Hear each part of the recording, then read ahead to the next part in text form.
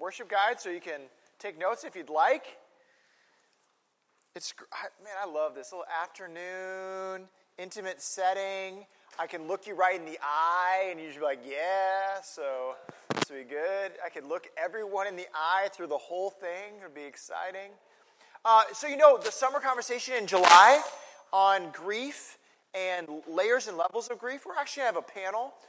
Tana Frost lost her husband in a tragic motorcycle accident. Sandy Tobias deals with chronic illness. Chad Bodwin is a counselor in Green Bay. He's going to be talking about how a church deals with grief together. And then lastly, we're having a chaplain from Sheboygan come and talk about how do I minister or talk to someone that is grieving. So it's going to be quite an interesting panel to learn about grief. I know it sounds like not a very exciting or joyful topic in the summer, but I truly believe if we learn to grieve well, we will learn how to actually live a life that is full of more joy. And so I encourage you to come to a conversation in July. Well, Peter Gibbons came to a realization one day that his job was a joke. And all this work and toil that he had spent in this tech company in Texas was just no good. And one day he just said, I'm done. I am done working on Saturdays. And so the human resources people came in and sat him down to talk about, what his experience at work was like. And this is what Peter Gibbons said about his work experience. Well, I generally come in at least 15 minutes late through the side door so the boss can't see me. Then I just sort of space out at my desk for about an hour. Then after lunch, I do that again, just space out for an hour. I'd say in a given week, I probably only do about 15 minutes of actual work. Some of you realize I'm quoting a movie, which is Office Space. It's a cult classic. If you're under the age of 20, I'm sorry, maybe you have not seen it, but most people in my range have seen it. It's so good. But you realize that Peter, this character in this movie Office Space, is going through what I call an Ecclesiastes moment about labor in his job. And really, that's what we're going to be after today. An Ecclesiastes moment about our job, about work, about labor. What are we to make of our energy that we spend at school? Our energy we spend at our jobs? Are we supposed to look at it like Peter? Meaningless, meaningless. Vanity, vanity. Do we just space out? Maybe you resonate with Peter's feelings about work, about toil, about labor. If you do, I have good news for you, because you are going to read a book that resonates with that. Ecclesiastes chapter 4, verses 4 through 16. Let's look together, shall we?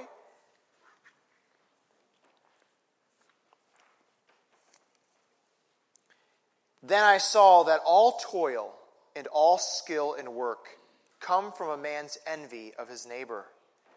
This also is vanity and a striving after wind.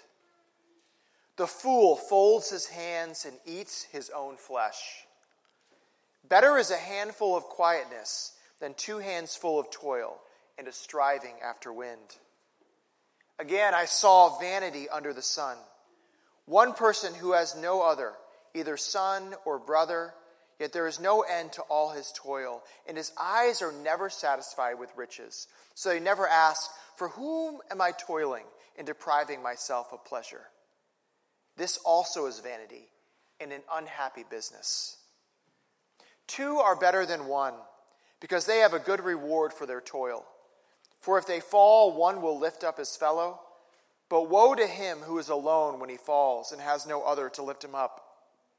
Again, if 2 lie together, they keep warm. But how can one keep warm alone? And though a man might prevail against one who is alone, two will withstand him. A threefold cord is not quickly broken. Better was a poor and wise youth than an old and foolish king who no longer knew how to take advice. For he went from prison to the throne, though in his own kingdom he had been born poor. I saw all the living who move about under the sun along with that youth who was to stand in the king's place. There was no end of all the people, all of whom he led. Yet those who come later will not rejoice in him. Surely this also is vanity and a striving after wind. The word of the Lord. Thanks be to God. Well, if you're just joining us, we're on a quest. A quest for the meaning of life. And this preacher, what he's called the preacher, is how you translate it in the English. In the Hebrew, it's the word Koheleth. This one speaking to the assembly is on this quest for meaning. Surely you'd say, through this quest, when he looks at his job and looks at labor, he would find meaning, right?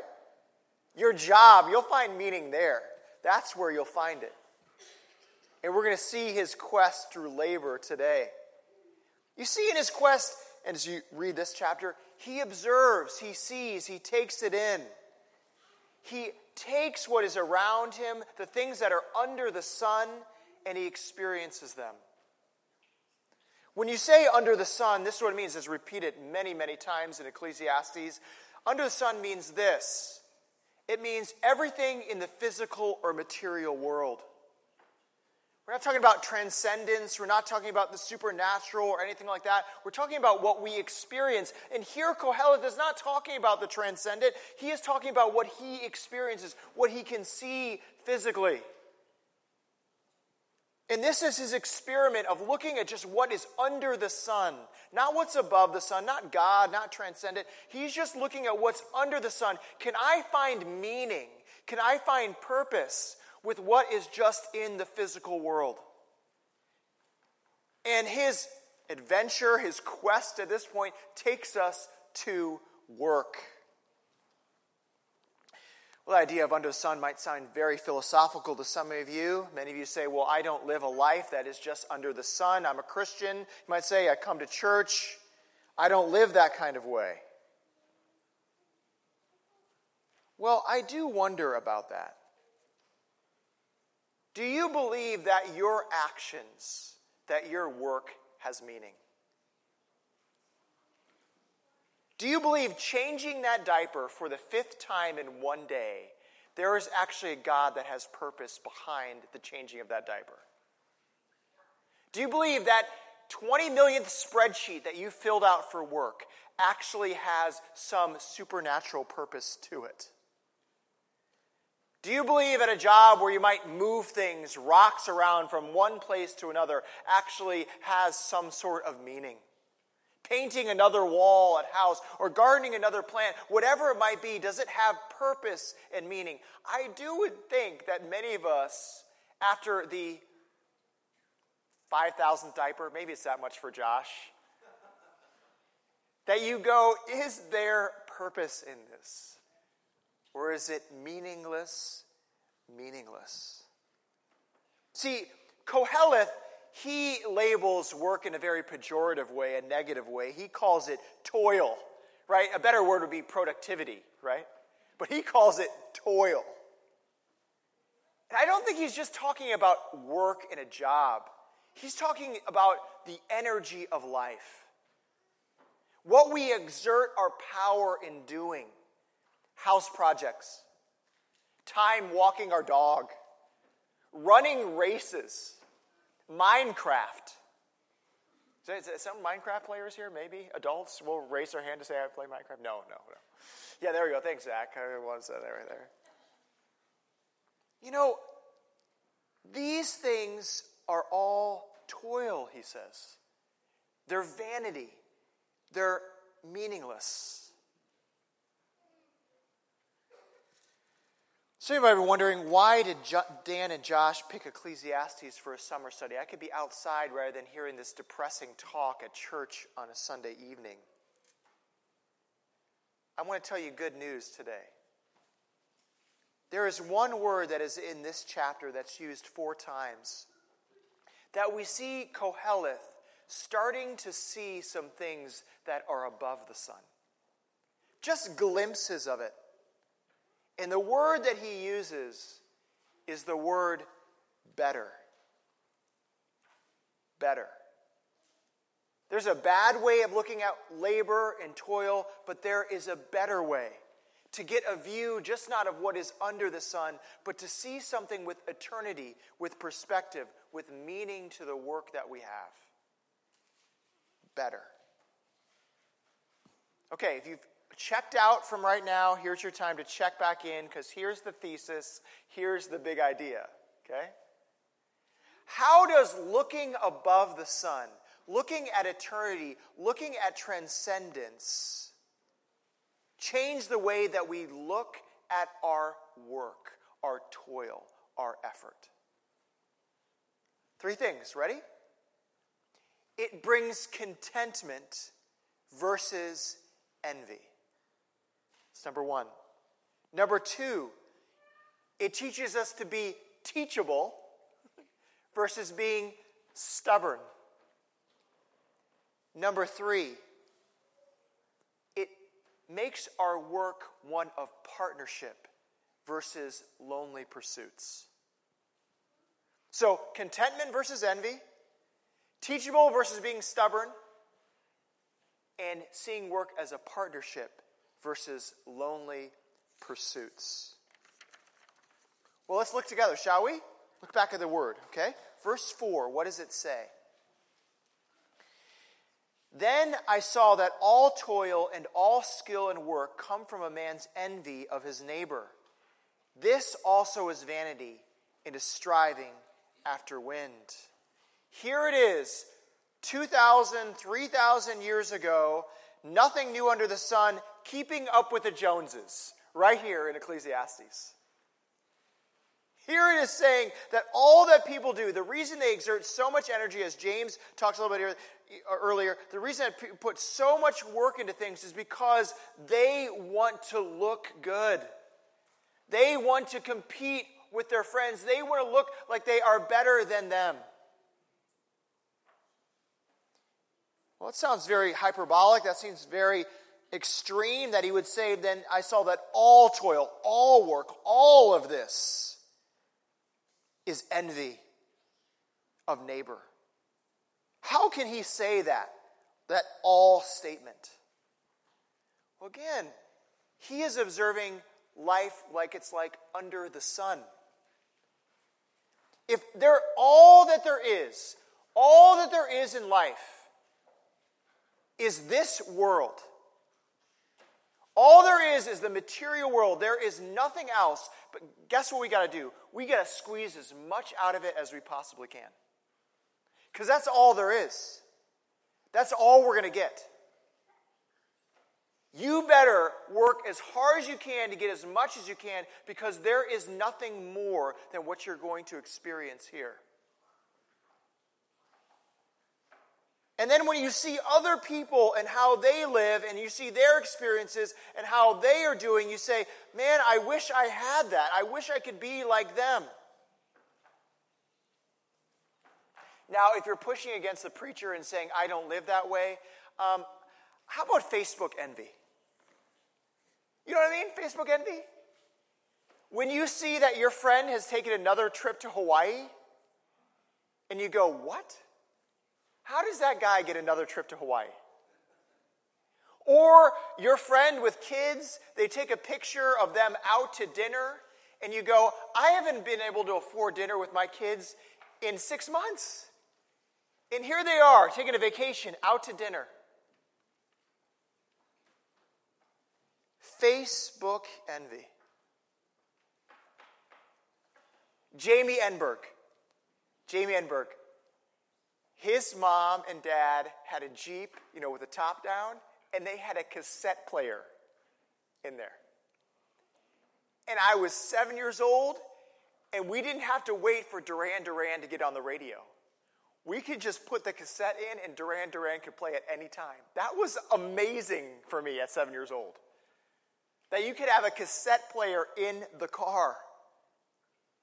Now, we have a van with a cassette player in it.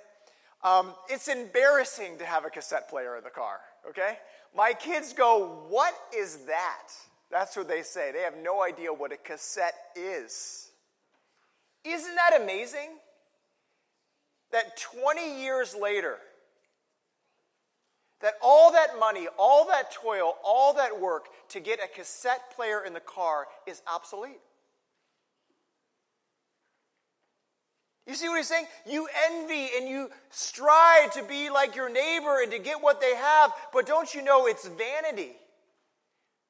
1 minute it's cool, 20 years later it's not cool. Let's face it, in our culture, it's not 20 years later, it's 2 years later. I mean, you get an upgrade on your phone every 2 years, right? What we work and strive for now in 20 years, who cares? Vanity. Vanity.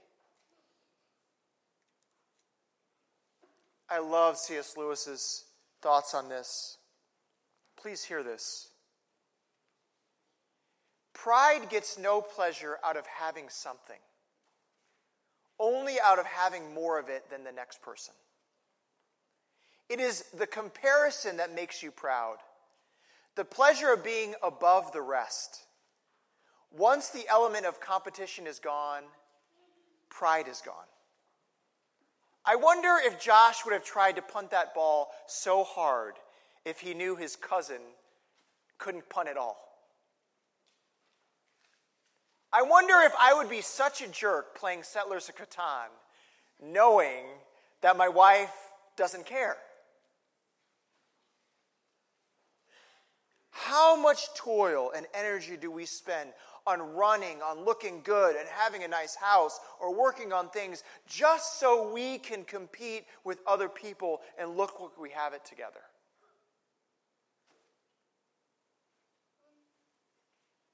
I think it does two major things if we live this way. One, it destroys our joy for work.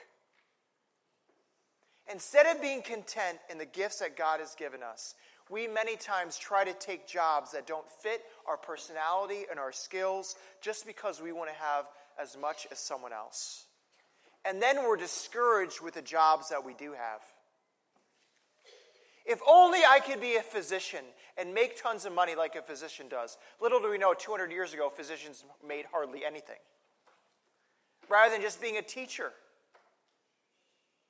Instead of actually caring about the gifts that we have been given, we want to strive outside of how we've been made to fit something else. That's one problem with it. The second problem is this. It becomes a barbed wire fence to relationships. Rather than rejoicing in the gifts that God has given other people, we are jealous. Oh, if I could only have that skill. And then we're not able to relate to those type of people who say, oh, I just want to be like them. Rather than rejoicing in what they have.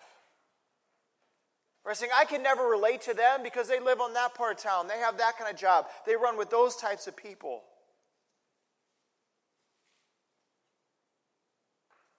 You see, when we start to see that life is more than just what's under the sun, but things that are above the sun, we see our value doesn't just come from our paycheck.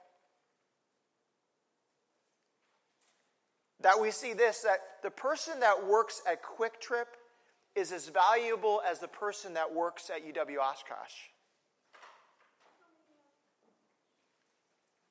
You see, when we look at life that it's all its value is what's under the sun and what you can gather right here and now, then you see the person at Quick Trip and say, they're less than me. The person at Oshkosh, I never can be like them. But no, when we see that all of us are made in the image of God, that we are created equal under Him, that no matter what jobs we have, we are equal. So I can sit in church with someone that works at Quick Trip and someone that teaches at UW Oshkosh and know this, we are both sinners. We both have needs. We both will die.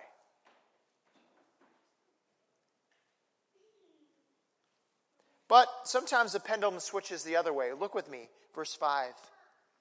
The fool folds his hands and eats his own flesh.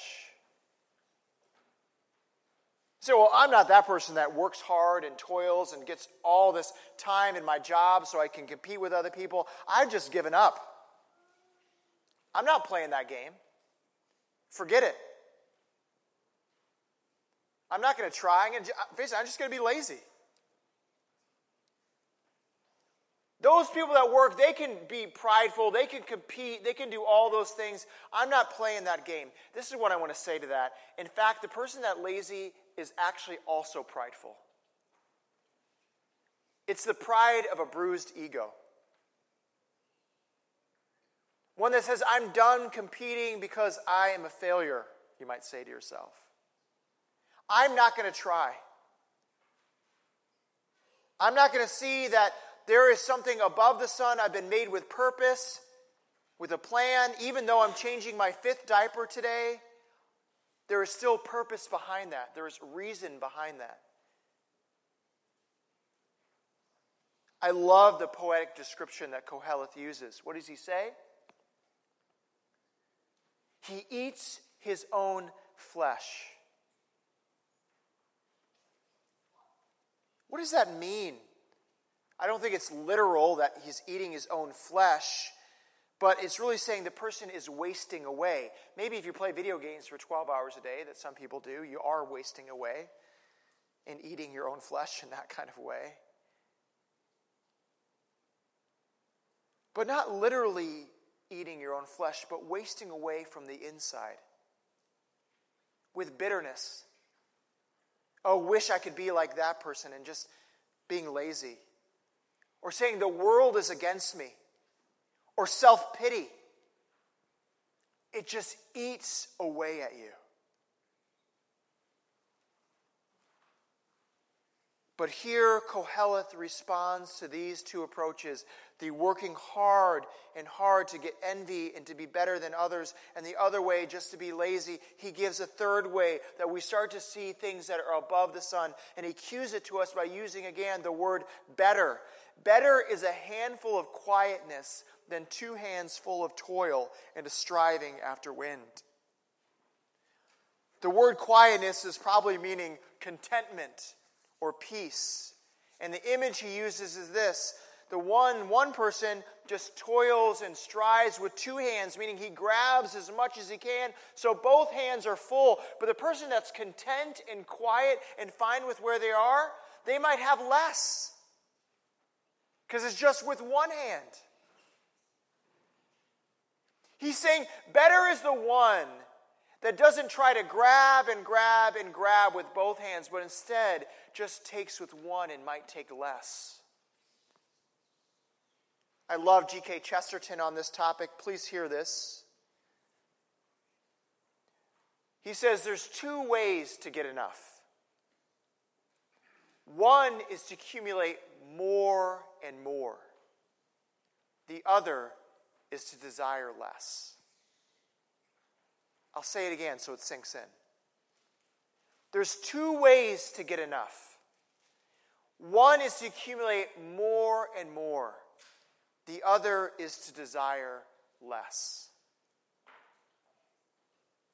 You see, when you start seeing above the sun, you could see this, that maybe my contentment and my peace doesn't come from me grabbing and grabbing for myself. What can I gain here? But instead, it might be taking one hand and clinging to God and saying, God, you can be my contentment, even if I have less.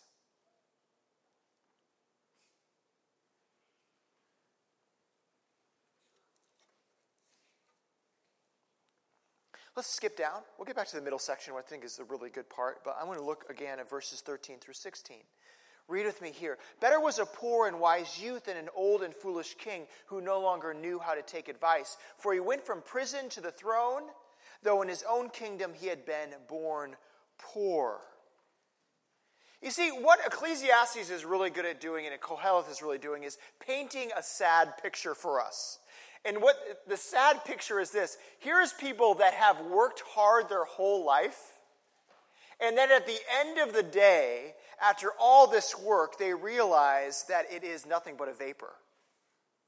It's an enigma. It's a mystery. They've tried to cling on to meaning with all this toil and work, and it's just slipped through their fingers. And what's sad about this is here's a king. He's finally arrived. He's the head of this kingdom. I mean, there is no one that's above him, right? Because everything's under the sun, so he decides himself what to do. Here he has arrived, and here comes this upshot young buck, poor and in prison, and then like that, takes his crown. That is sad. All that work to get to that place, and then it's all gone. Could you imagine working at a job for all that time to get to be a boss, and then in 1 minute you lose your job to some 30-year-old? That happens more often than you think.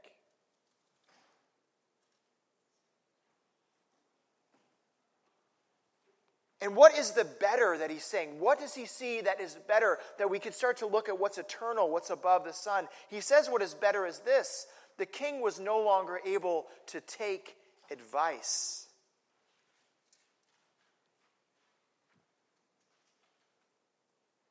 You see, the point of this passage is not to be a young buck poor person that is able to take advice and then be able to take jobs from someone else. That's not the point of the passage. The point is this: that whether you're a king or a young buck, as later it says in the passage, one day your authority will be gone. Because what does it say? One day this young person that had all that power, guess what? That will go away too, and people will not remember him. The point is, whatever position you are in, no matter how high you are up on the ladder, there is always one above you. There is always one above the sun. See, if life is all that there is what is under the sun, if you get to a position of power, you say, who gets to tell me what to do? No one gets to tell me what to do. I get to tell myself what to do.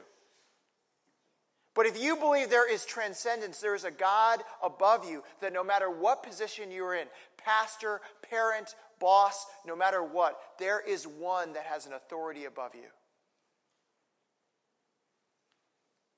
And you can be one that is teachable in that place, no matter how high you climb.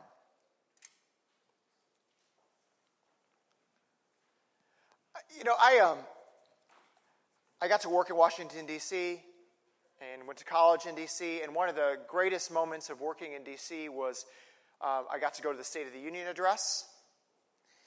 And I kind of laugh at politics because it's always the moment is like the biggest thing, the world's about to end. I remember going to that State of the Union address, it was the same way. It was like the world was going to end. Because I went in 1997, and at that time the Monica Lewinsky scandal had just broke. And here is Bill Clinton talking. And the Republicans are in control at that time, and it was just ugly. I mean, people were jeering during the State of the Union address, all those things. Newt Gingrich was there, of course, the Speaker of the House, Republican, behind the president, just kind of scowling at him because he knew about this affair and the Lewinsky thing. And Newt's trying to take his job and get more seats in the House, fighting over each other for power. A year later, Clinton's still in office. Newt Gingrich has lost his hold on the speakership because they lost seats in the House. And Fred Livingston, who was the majority leader in the House, Republican, wanted Newt Gingrich's job and had been gunning for it and been talking bad about Newt. He takes the job of the speaker for a day. Because they find out he had an affair too. And he was gone. Vanity, vanity. There's no one above me. I can act the way I want to. I can do what I want to do. There's no one that can tell me what to do because there is no above the sun. If you've got enough money, if you've got enough power, what rules you? I love what John Calvin says in the Institutes. There is a word that Calvin uses over and over again in the Institutes. It's the word this, teachable. He says this is a mark of Christian character, being teachable. Why would it be a mark of a Christian to be teachable? It'd be a mark of a Christian to be teachable because they know this. No matter how far they've come, no matter how high they are on the ladder, there is a God that is above them that is telling them that they are still fallen short, that He is holy and they are not. And they can hear advice from people younger than them, that are less experienced than them, because you know what? They might have something to say to them. You might have heard me say this before, I'm going to say it again. The older we get, do you know what a mark of Christian maturity is? The older we become in our Christian maturity, the more teachable we should become, the more humble we should become. Not the more, I'm going to try to use a polite word. Crotchety, that's probably not a right word, right? We shouldn't become more stubborn the older we get as Christians. We should become more humble the older we get, because the more we realize how great God is and how we are not.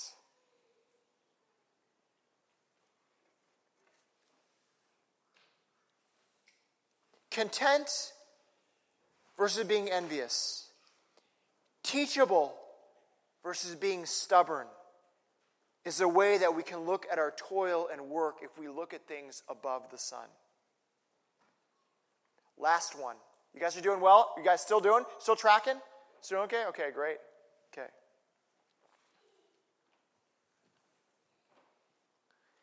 Verse 7. Again, I saw vanity under the sun. One person who has no other, either son or brother, yet there is no end to all his toil, and his eyes are never satisfied with riches. So he never asks, for whom am I toiling and depriving myself of pleasure? This also is vanity and an unhappy business. What does Koheleth observe? He observes one person alone, not satisfied with riches. And you know how sad it's become for this person? All his relationships are gone around him. He has no one around him at all. And then he opens his eyes one day and he goes, all this work I've done, all this toil for riches, I don't even know why I'm doing it.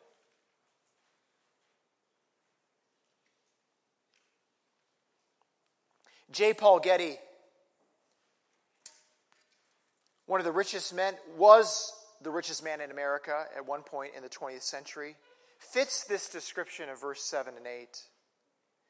Getty's got great quotes.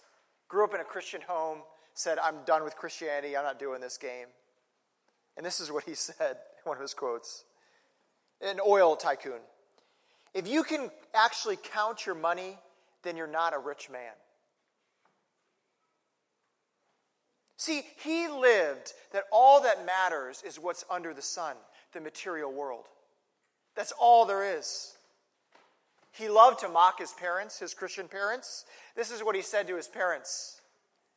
The meek shall inherit the earth, Christ's statement, but not its mineral rights. The meek shall inherit the earth, but not its mineral rights. Getty was married and divorced 5 times. His fifth marriage, his son by his fifth marriage, he died when he was 12. He didn't attend that son's funeral. His first wife, many claim, coined the term married to his work. That's what she called Getty, a man married to his work.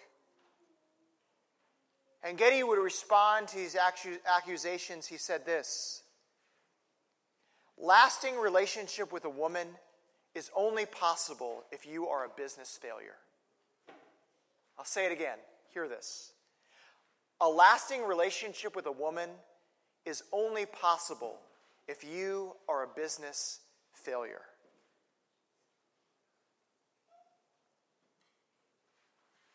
See, if all there is what's under the sun, just eat, drink, and be merry.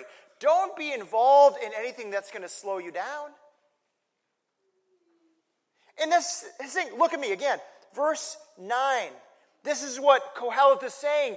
see what is above the sun. No, there is something better. What is better? Relationships. Not just being alone, but being with others. That's what better. I know this is a passage that's read at weddings over and over again. It's not just referring to married relationships. You might say that because, well, two lying together. Guess what? In that day and age, you lied together because you didn't have more than one bed, okay? So, I've lied with Moises during a retreat one time. That happens sometimes. You don't have enough money as a pastor. You got to sleep with some other guy, okay? That happens, okay? So it's talking about relationships here. You see, what Koheleth is seeing is that when you are in a relationship with other people, you are starting to see what's above the sun. I don't even know this, but people are eternal. Did you know that? They're not just temporal beings. If you're a Christian, you believe that people have eternal souls. That when you are interacting with them, you are interacting with someone made in the image of God. That when you are in relationship with them, you are interacting with something made by Him, created by Him, that one day you might spend eternity with them. You are interacting with something above the sun. But I get it. If you are J. Paul Getty and you live life like it's just what's under the sun, why invest in other people? They slow you down. I mean, parents out here, kids slow you down. And if they don't, you're probably not doing it right. Parents, you start realizing that life isn't just about you. But you'd say, it's okay. It's okay because it's forming you into something that is above the sun, not just what's under the sun. Into words that we use as Christians like holiness, and patience, and love, and kindness, and gentleness.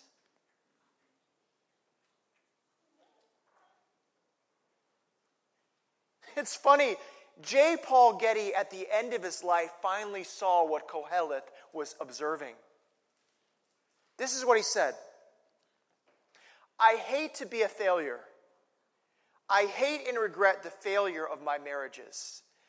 I would have gladly given all of my money, all of my millions, just for one lasting success in my marriage.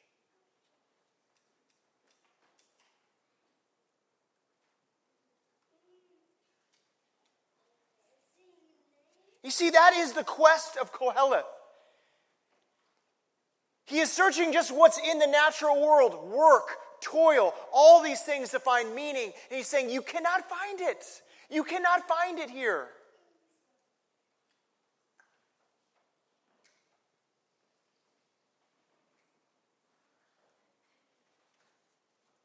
I'm going to close with this illustration and application. Again, if you've checked out, I've said that twice already. If you've really checked out all those times, here's your time to really check in, okay? You're really checking in. Josh prayed for it. Bruce Marker, one of the elders at our church at Emmaus Road, just saw him after church. He is literally breathing some of his last breaths.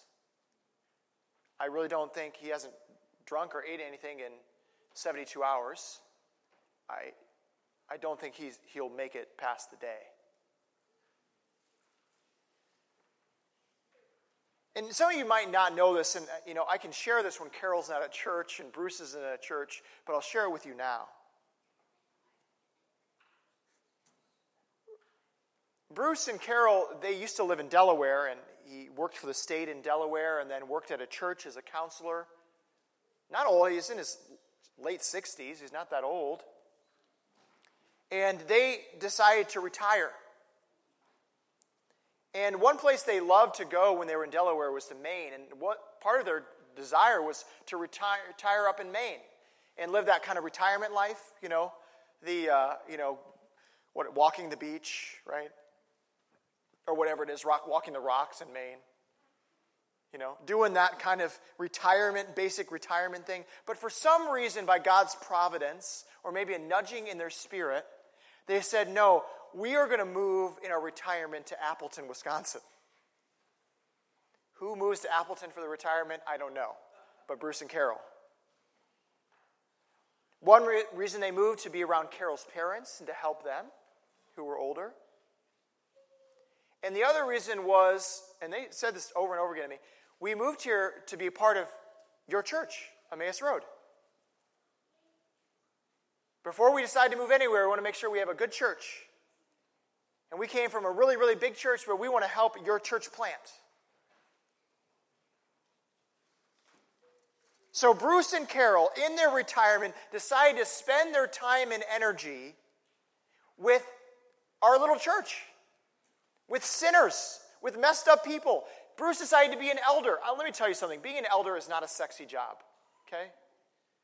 It's not titles and, wow, I'm a leader in a church. No, it's hard work, not paid. Where you deal with people's crap. Sorry, can I say that here? Sorry. You deal with people's junk, okay? It's not a sexy thing, but that's what he decided to do. The truth is, if all that life is what's under the sun, the choices that Carol and Bruce made no sense. They make no sense at all.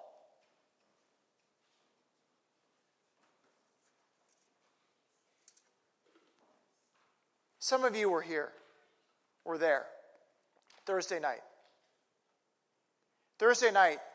And I sent an email out, and I thought maybe 20 people show up. What is it, like 70 people in this small room in a circle with Bruce right there in his wheelchair singing songs. And people were just weeping.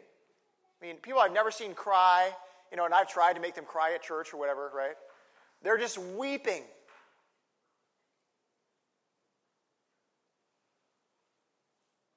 You see, that moment with that man who decided it's better to invest in other people that are made in the image of God, even though they're crap, to see things that he lived a life above the sun, we got to get a glimpse on Thursday night, singing with him, of above the sun. We got to just see a glimpse of the eternal right there in that moment. Kim Borden was there, a lady goes to her church, and a couple of Bruce and Carol's friends that they worked with at the Salvation Army had come. And they turned to Kim Borden and after the singing and this crying, and they turned to Kim Borden and they said, "Who are you people? Who are you? Who shows up and does this?" Do you know who shows up and does this? People that realize they have been transformed by the gospel of Jesus Christ. People that realize that there is a God that decide, I'm not going just to live above the sun. I'm going to come under the sun and live with you and bear with you and live life and die for you.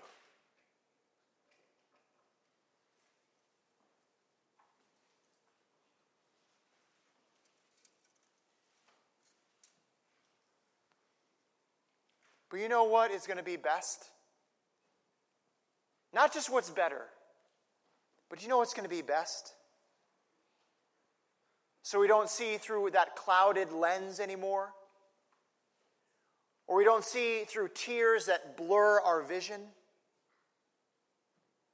What's going to be best is this, when we are above the sun. And then we will see clearly. Then we will see what is best.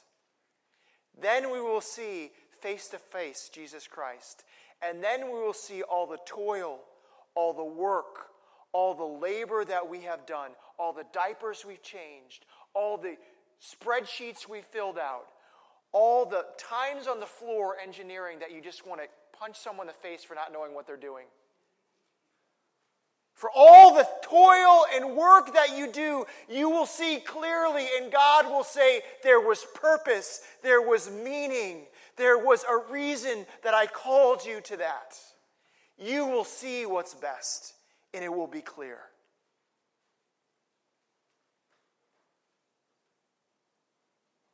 Let me encourage you. Let me implore you that you would be people that might look at what is above the sun, not just what is under it. Let's pray. Heavenly Father, thank you. Thank you for showing us what it's like to live in this world. You did not just run from it. You too labored. You too gave your life. And we got a glimpse with you on the cross and your resurrection of what is better. But one day, Lord, we long for what is best. In your Son's name we pray. Amen.